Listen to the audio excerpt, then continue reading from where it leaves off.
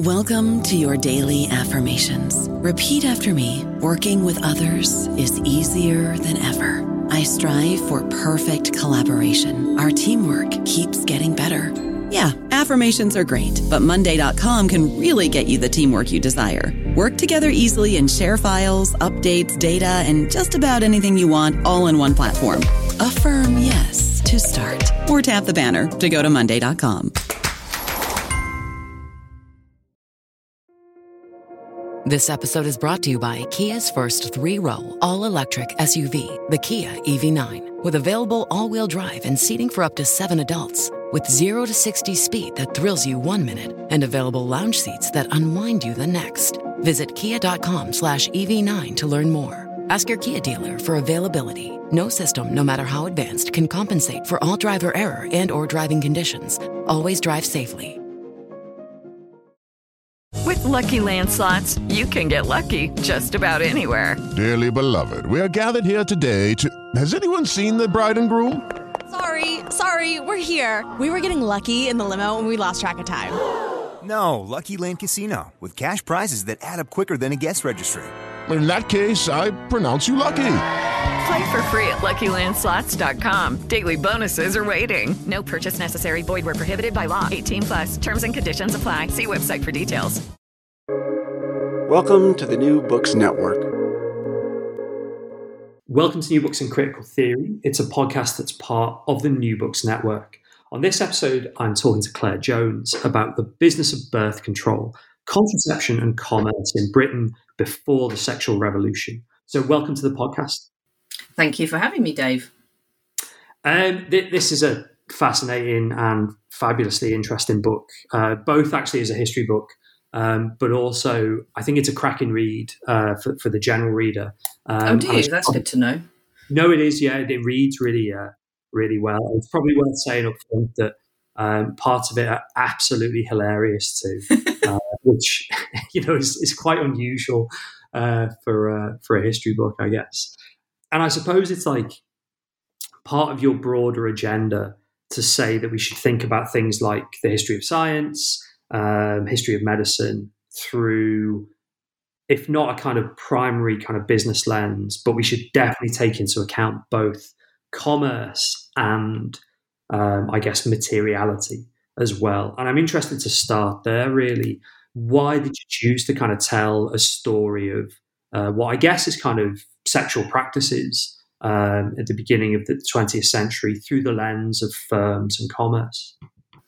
Yeah, I think, as you say, it's been a kind of mission of mine, really, to integrate the history of business and commerce into history of science and medicine. And I think history of birth control is a really important and fascinating case in this, because when people tend to think about the history of birth control, they think of the medical profession, the kind of birth control movement, even the intervention of the state into increasing provision. But a few people have really taken seriously companies and the commercial element. So what I try and do in this book is bring that to the forefront and not just say that, commercial companies were important, but they were integral and integrated into the birth control movement itself, to the point where the boundaries between what is medicine and what is commerce are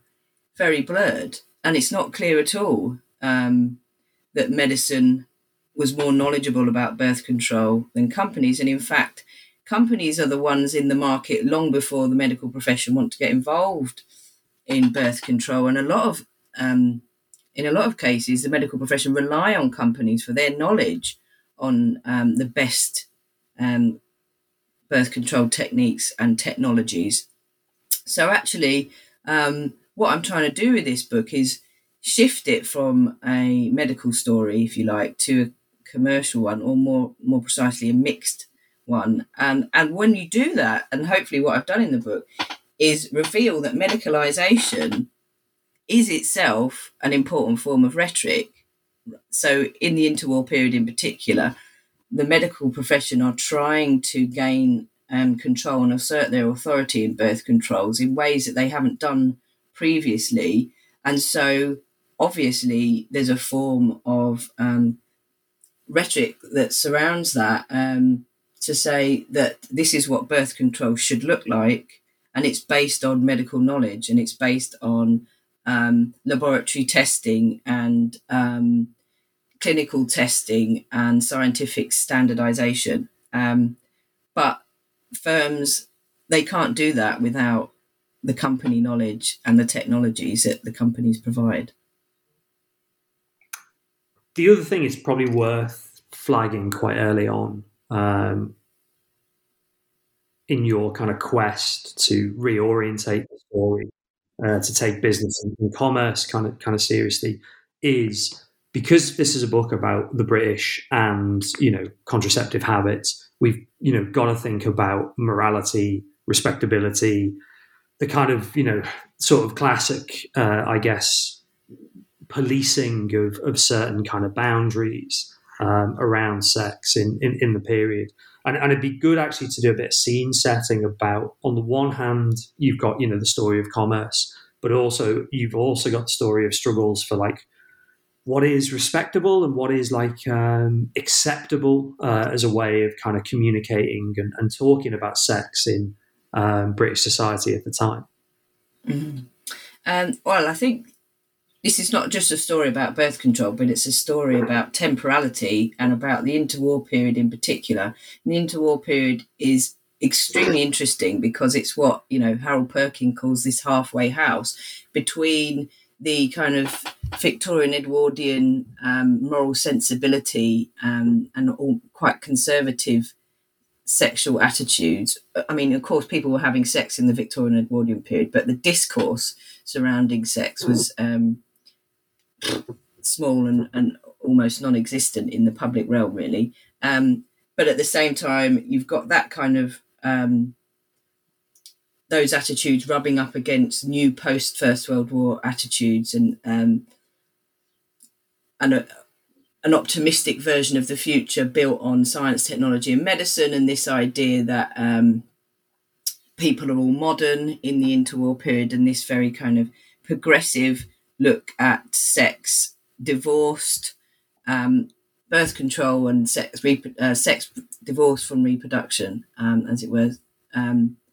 Obviously, still among married couples, largely, but this idea that sex can be fun and that sex and reproduction don't have to come together. So the interwar period is this period where these two kind of attitudes towards birth control and sex rub up against each other, pardon the pun, quite uncomfortably, with these kind of moralists rejecting any kind of sexual expression, and birth control movement, the medical profession starting, and others, the Bloomsbury set, for example, trying to become more sexually expressive. And in the middle of this, you've got companies trying to navigate how best to sell their contraceptive products. So the way in which they do this, and this is something that I explore very much in the book, is trying to make their products visible, but at the same time make them invisible. So by that, I mean using euphemistic terms like surgical appliances. It's only really from the 1920s that birth control appliances is actually starting to be used in advertisements and things like that. Before that, it's domestic specialties or surgical appliances. But those that want these kind of products know what domestic specialties and surgical appliances mean. They know what birth control appliances mean. But those who remain ignorant, or those that don't want to see, can do so. So companies tie this very kind of tightrope, walk this tightrope between this older morality of kind of conservative sexual attitudes and these new modern progressive sexual attitudes, and try and not offend but also make a profit, if that makes sense. Yeah, and I guess that's one of the big things that the second chapter of the book gets into. And actually, I should have said maybe early on, you are very into trying to highlight what consumers thought of things. And it might be an interesting question to kind of carry on that line of thought of the tightrope that companies are treading, to think about what consumer responses were to some of these kind of respectable brands for birth control. I mean, one of the reasons I think a lot of historians have not really discussed consumer attitudes is because evidence is just not there, and it's very difficult to uncover really what consumers were thinking, and that's what I really try and uncover. And in the second chapter in particular, as you say, I do look at this, and I was very fortunate enough to find an existing archive, the archive of Rendell, which was established in 1885 as a soluble pessary maker and seller, and they were called the Wife's Friend. Now, the company still exists, which is fascinating. They don't sell soluble pessaries made out of quinine and cocoa butter anymore to the British market, but they do license the Wife's Friend to the Chinese market. So there's an interesting kind of current story there about contraceptive cultures across the world. But anyway, within this archive of Rendell, the Wife's Friend, again, that's a euphemistic term that women, married women who want a contraceptive product know what the Wife's Friend means. In this archive, there's a whole series of testimonials from different consumers giving their opinion of this Wife's Friend product from the 1940s largely. And what's, I think, most interesting and comes out of this is their attachment to the brand, the Wife's Friend, and not only the brand, but the trademark, the numbered trademark of the brand. And these consumers are very worried about imitation. Lots of companies enter the market once a contraceptive is popular and start to imitate. So there's all sorts of Wife's Friend that pop up from the late 19th century onwards. And because it's trademarked, Rendell often takes them to court for that. But a lot of judges don't really want to deal with what they think is quite a seedy business. So some of them don't actually make it to trial, and some of them don't go in Rendell's favour because it's very difficult to prove original ownership, particularly in print, for all sorts of complicated legal reasons, which is a bit boring. But the point is, the consumers are very concerned about imitation. So these letters talk about, say, thank you for your product. I've been using it with success for 50 years or 20 years. I've recommended it to my friends, but I'm worried about this imitation. I tried to buy them at this shop and the box didn't have your number on it. Can you tell me whether this is a proper product? So what comes out of this really is it's not really about efficacy and reliability of the product. These consumers think these products, believe these products are effective and have used them effectively for however long, even though to our kind of medical science, these things are not effective spermicides. They're just not. They don't pass any tests.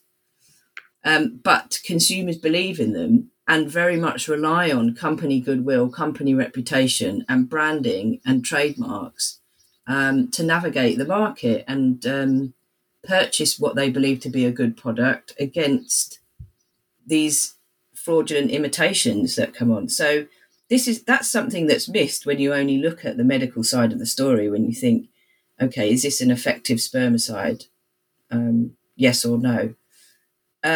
It's almost a moot point. These consumers have used them effectively, even though they fail laboratory tests.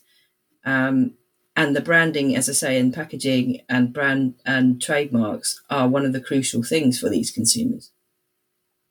You flagged, actually, I guess, a point about changing attitudes, both within kind of society at large, but also in things like kind of courtroom settings or consumer attitudes. But also the book tries to get to grips with a profound, I guess, technological or manufacturing change for contraceptives, and hearing you talk about the kind of effectiveness or not, and things like the kind of medical effectiveness of a particular product as a spermicide or not, made me think of quite early on in the book where you talk about, is it sort of two methods of making contraception, sort of modern and traditional, and actually thinking about some of the illustrations, the pictures throughout the book give a real sense of the rise of a distinctly modern, both in terms of materials but also in terms of manufacturing and testing practices, mode of making contraceptives. So what's the story of kind of contraceptive production, the kind of the material of contraceptives during the interwar era? So in the interwar period, in the 1930s specifically, we get latex rubber manufacturing, which is a distinctly new rubber process which allows companies to produce condoms in particular more easily and more quickly and more cheaply. So there's obvious benefits to us, to them, and why they might go down the latex manufacturing route. And it's also, I should say, safer. There's lots of reports of companies that use the 19th century vulcanization and cement rubber process for production and that end up burning down because it's so dangerous and the chemicals used are really volatile. So latex is safer as well. But I did not want to tell this kind of more traditional story of rubber production revolution, which I think comes across in many histories of contraception. It isn't as simple as that. It's not a case of we have this new production method of latex, which actually as well, is familiar to us. Latex condoms are familiar to us. They're also thinner for the consumer as well. So they are, less interruptive of the sexual act, if you like. But it's not a simple case of we have this new method and now we're going to adopt it. One of the companies I look at, called Lambert, are in the production business from at least the 1860s and stick with cement manufacturing until the 1940s and 50s at least. And that's because they've already got a foothold in the market for the more traditional rubber production methods and their contraceptives. So why would they change it? Because latex production is extremely expensive to buy the machinery in the first place. There's no guarantee that the market is there. If you've already got a market for rubber contraceptives, why change it? So there's a suggestion that consumers prefer these existing contraceptive products rather than the new one. So what I argue actually that this idea of a revolution in contraceptive manufacturing is also one that's rhetorically made up by the medical profession in the 1930s, who are trying to get on board with latex condoms and production themselves. So it's in their interest to sell this as a revolution because they become involved in it. And they become involved in it through the introduction of standardized testing. And so some of the pictures that you referred to in the first chapter show companies trying to navigate these new rigorous standardized testings of their rubber goods. So you have one guy dangling a condom from a chair, or dangling a chair from a condom, should I say, to try and test its strength and its stretchability. And you have a couple of other guys sitting at a workbench blowing up condoms to check that they don't have holes in. So these new standards become important, becoming integral to supply birth control clinics and medical practitioners that start to get involved in the late 1920s, 1930s onwards. So once these kind of latex products start to become popular, you see more companies start to adopt them. So it's the other way around, really. It's a demand-led market. So the latex revolution didn't really hit the market, I'd say, until about 10, 20 years after the technique is introduced. So I think that's what's different about my story. I don't know about you, but I'm very busy and I don't have a lot of time to cook. That's why I subscribe to Factor. Eating better is easy with Factor's delicious, ready-to-eat meals. Every fresh, never frozen meal is chef-crafted, dietitian approved, and ready to go in just 2 minutes. You'll have over 35 different options to choose from every week, including Calorie Smart, Protein Plus, and Keto. These are 2-minute meals. Factor meals are ready to eat and heat, so there's no prepping, cooking, or cleanup needed. They're flexible for your schedule. Get as much or as little as you need by choosing your meals every week. Factor is the perfect solution if you're looking for fast, premium options with no cooking required. Sign up and save. We've done the math, and this is important. Factor is less expensive than takeout, and every meal is dietitian approved to be nutritious and delicious. Head to factormeals.com/NBN50 and use code NBN50 to get 50% off. That's code NBN50 at factormeals.com/NBN50 to get 50% off.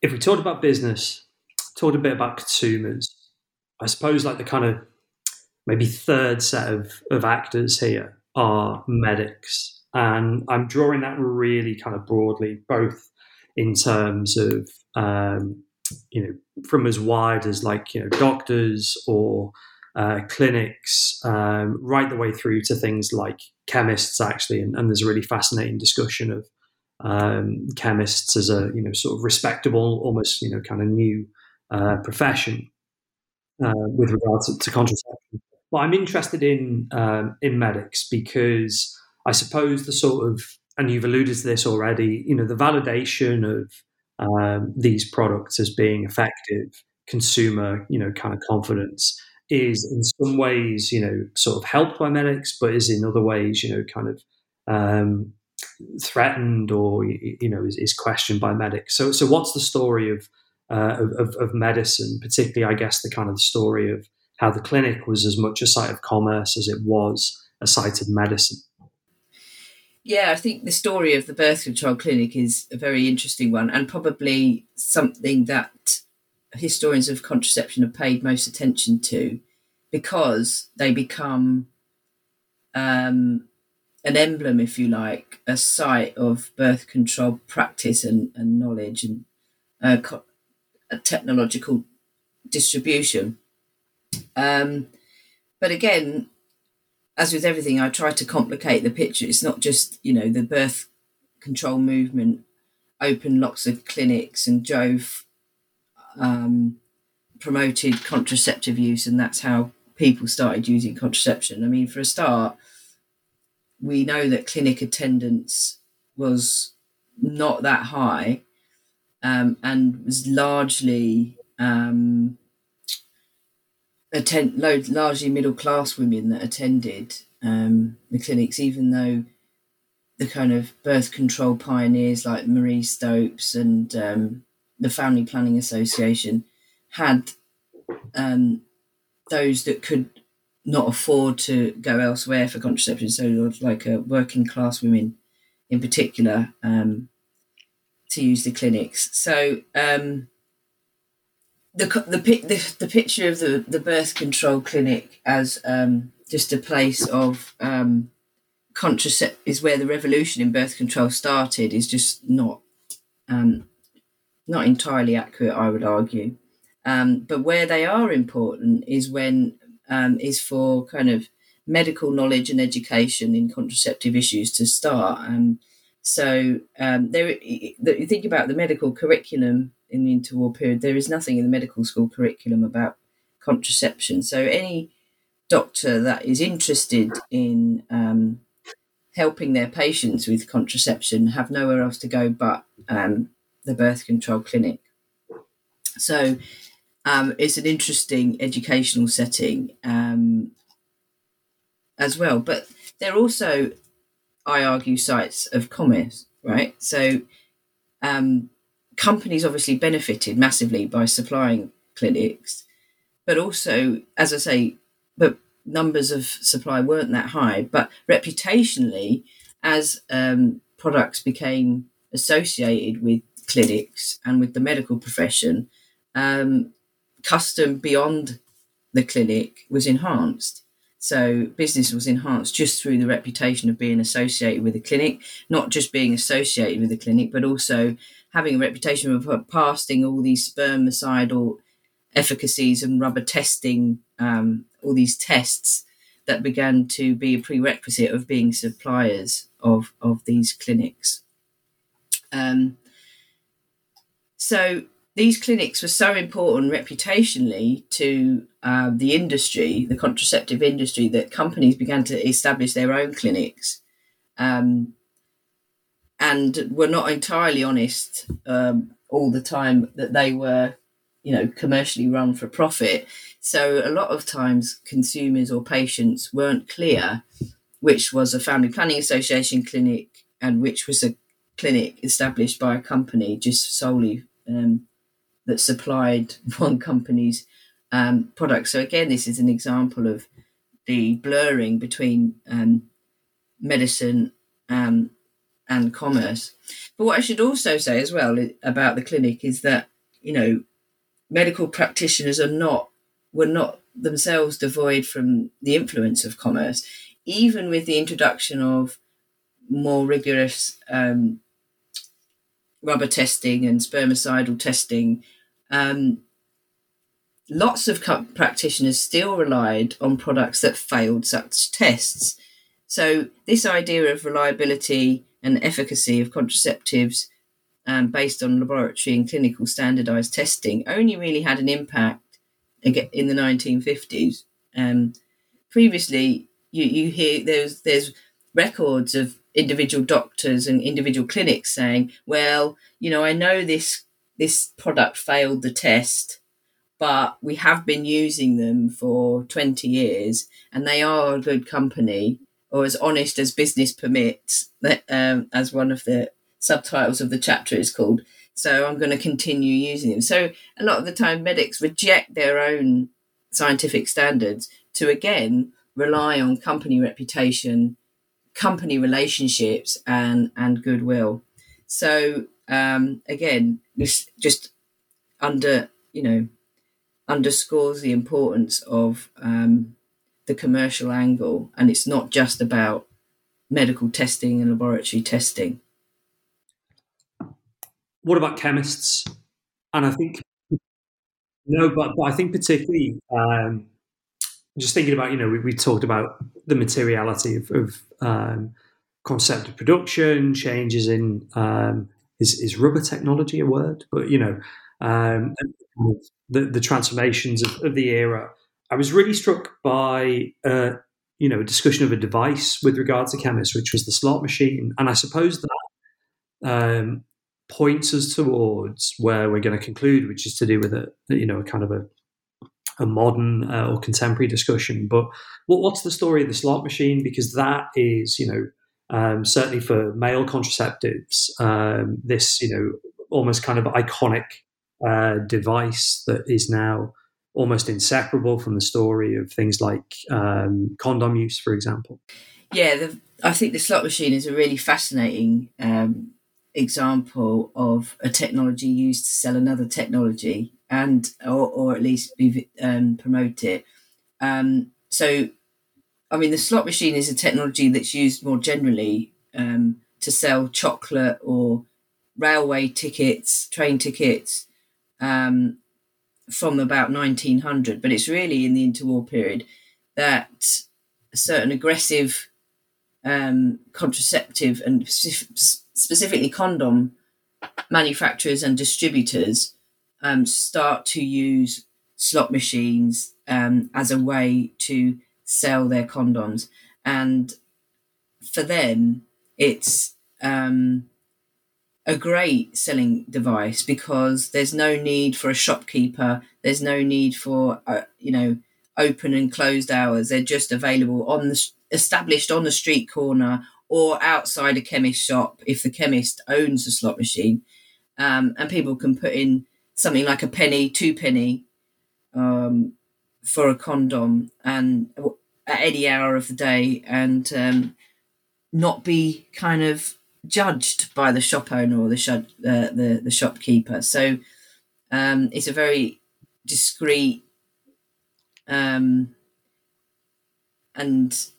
personal way of buying condoms at any time. So there's obvious benefits for both supplier and consumer, but these kind of slot machines that are largely kind of put in street corners on major cities. So there's lots in London and a handful in places like Leeds, Leicester.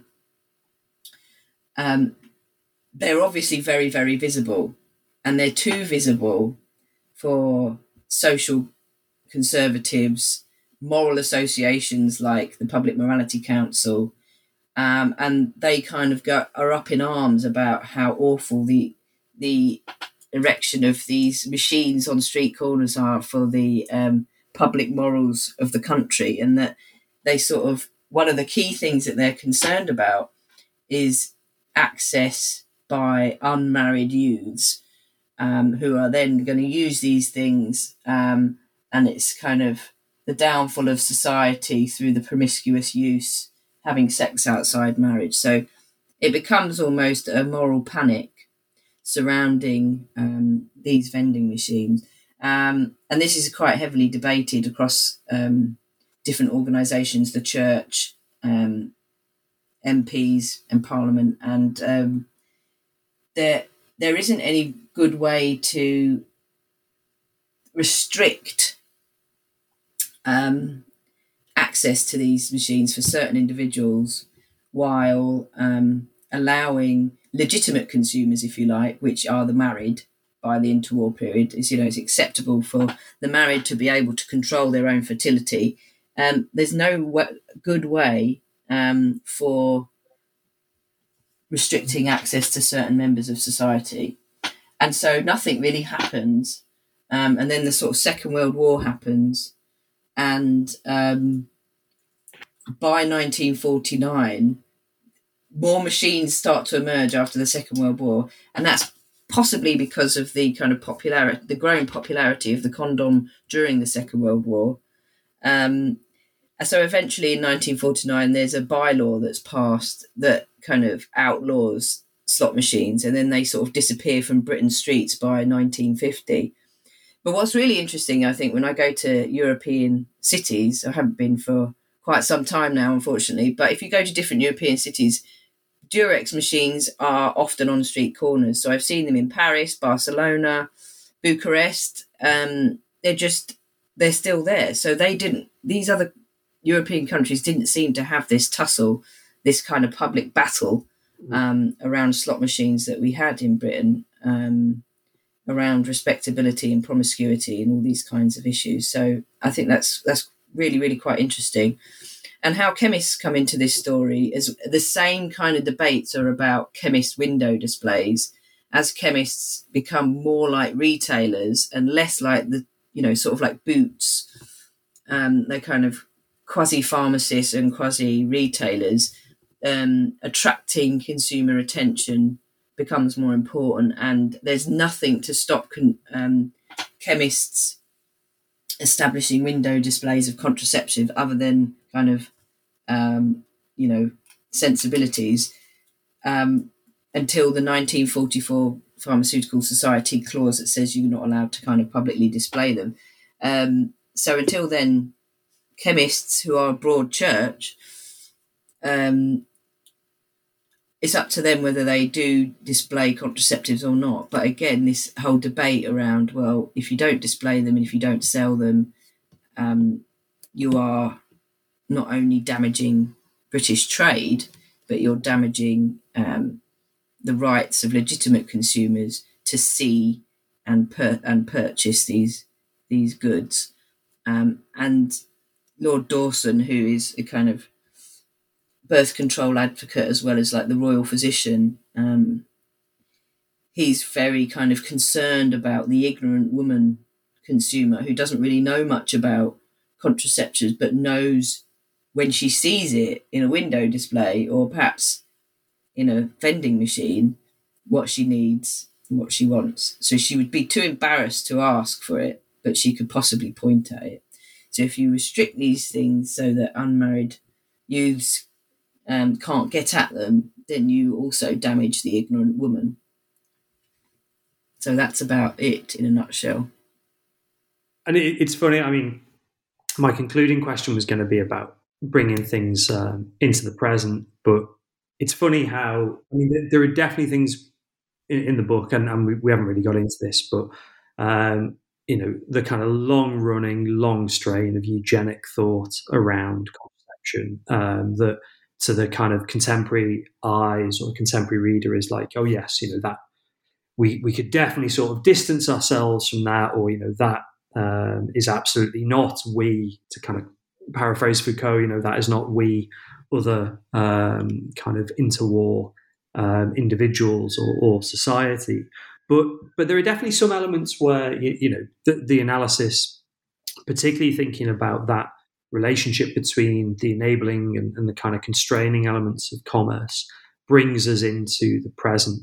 And as a kind of concluding point, I'm really interested in what the analysis says now, really. Is it something where, do you think, we should be grappling with things like contraception from a much more kind of commercial, almost as a complement to, say, public health, which I guess kind of dominates things like contraception now?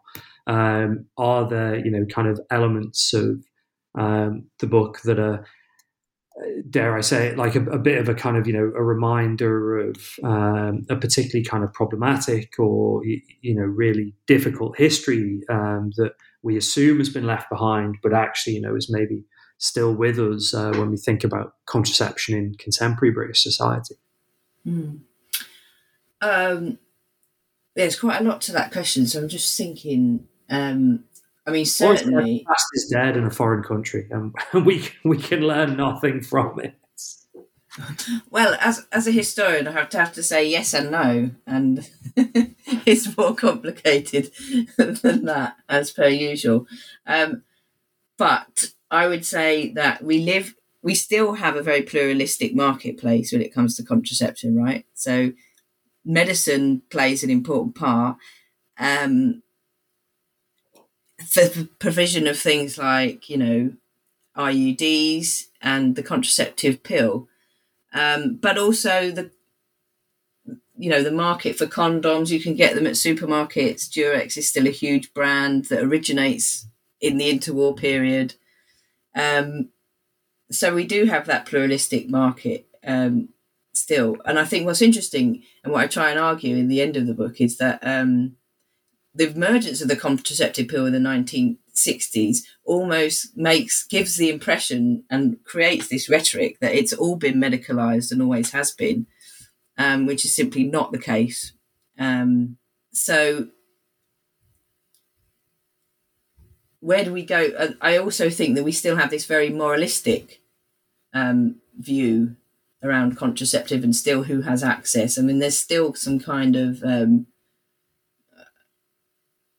reservations about the distribution of contraceptive to school, teenagers by certain groups. And, we haven't even really touched upon abortion, which I don't really touch upon in the book because I definitely wanted to avoid that whole issue, which could be a book in itself. But one of the examples I do bring up, and that is actually relates to the work of some great sociologists at the University of Kent on the morning after pill. Even the word the morning after pill is not really, is a colloquialism that shouldn't really be used. I think it's more the emergency contraception as well kind of evokes this fear, around contraceptive use. And this idea that you can't just buy an emergency contraceptive pill over the counter, that you have to go to a pharmacist and, be subjected to a series of questions about your sexual relationships to obtain this pill, still highlights this kind of moralistic view on contraceptive consumption. And some of the work of my sociologist colleagues say that there's absolutely no kind of pharmaceutical or scientific reason that you shouldn't be able to buy this pill. There's no safety concerns around it. It's actually societal constructions around what is respectable and what's not. So for me, that's really interesting and shows us more about the continuities around respectability and moral concerns surround contraception. And just lastly, I think, because you've alluded to it, and something that I haven't really discussed is the eugenic kind of strand that runs through this. And Marie Stopes, obviously a prominent interwar eugenicist and a leading figure in the birth control movement and a clinic pioneer. But some of the stuff that she advocated is pretty morally repugnant to our eyes, I would say. But at the same time, she believed that all women, especially working class women, should be able to control their fertility, and mainly that those women who'd already had children shouldn't be their bodies and their minds shouldn't be kind of subjected to having any more. So, I mean, some of the book goes into, she was quite a character, which I think comes across, I hope, Dave. That's one way of putting it, yeah.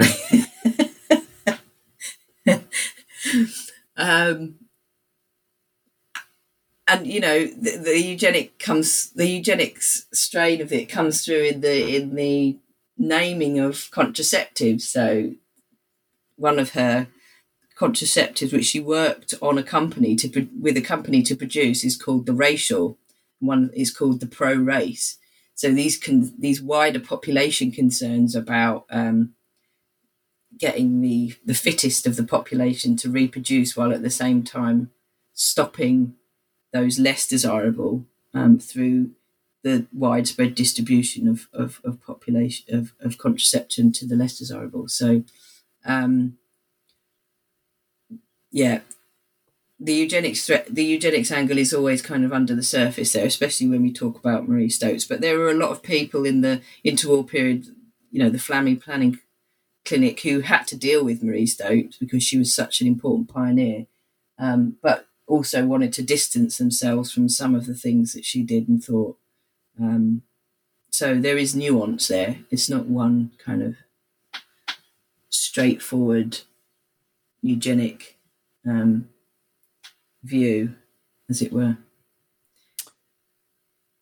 I'm glad you sort of mentioned, that there's all kinds of things in the book that we haven't even touched on, and obviously I recommend people buy and read the book. Said at the start, it's both kind of a fascinating read as well as, I think, an important intervention into the historiography of both things like history of medicine, but also history of the period as well. What are you thinking in terms of your next project? I mean, it's always a bit sort of harsh to ask someone who's just finished a book to be like, well, that's, lovely, but it's finished now. What are you doing next? But what are you doing next? Are you thinking, for example, you mentioned that there probably is, a book on abortion, or actually, that book might have been done by other scholars.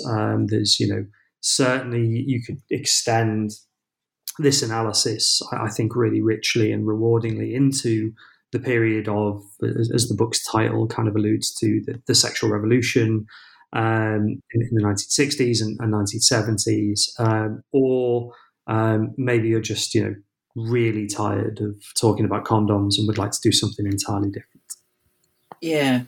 I mean, there is an element of that. So it's taken a long time to write this book, just purely to have the time and sit down and do it. So I'm really pleased that I've finally done it. So there is an element of kind of fatigue about it, but there are loads of areas within the book that I'd like to expand, particularly around, I think, the print culture stuff. I've only really touched the surface on the print culture angle. So the kind of production of medical books around contraception, but also their imitation by companies that tried to disguise their advertising by making them look like medical books, medical textbooks around contraception. So I had to take a lot out, particularly of that chapter around the print culture stuff. So I'd like to do a bit more of that. I think there's also more to say about consumption, and certainly the Marie Stopes correspondence, there's 10,000 letters or so that I didn't go through systematically, and I think there's more to say on consumption through that correspondence. I don't really want to go too much into the sexual revolution because there's a number of great scholars already doing really good work on that, so I might leave that. But I am still really keen on the topic and think that there's more to be said and done on it more generally. I just need to have a bit more of a think about that. But beyond contraception, I'm now looking at teeth and oral health, and specifically how kind of the rise of oral health regimes and the practices of toothbrushing become almost kind of accepted. So in the 1920s even, very few people had a toothbrush. In the 1940s, 1 in 2 people had a toothbrush. So what's going on there? What happened? I'm really interested in that. And again, it's a story of medical intervention, state intervention, and commercial intervention. So I guess I'm just writing the same book with toothbrushes.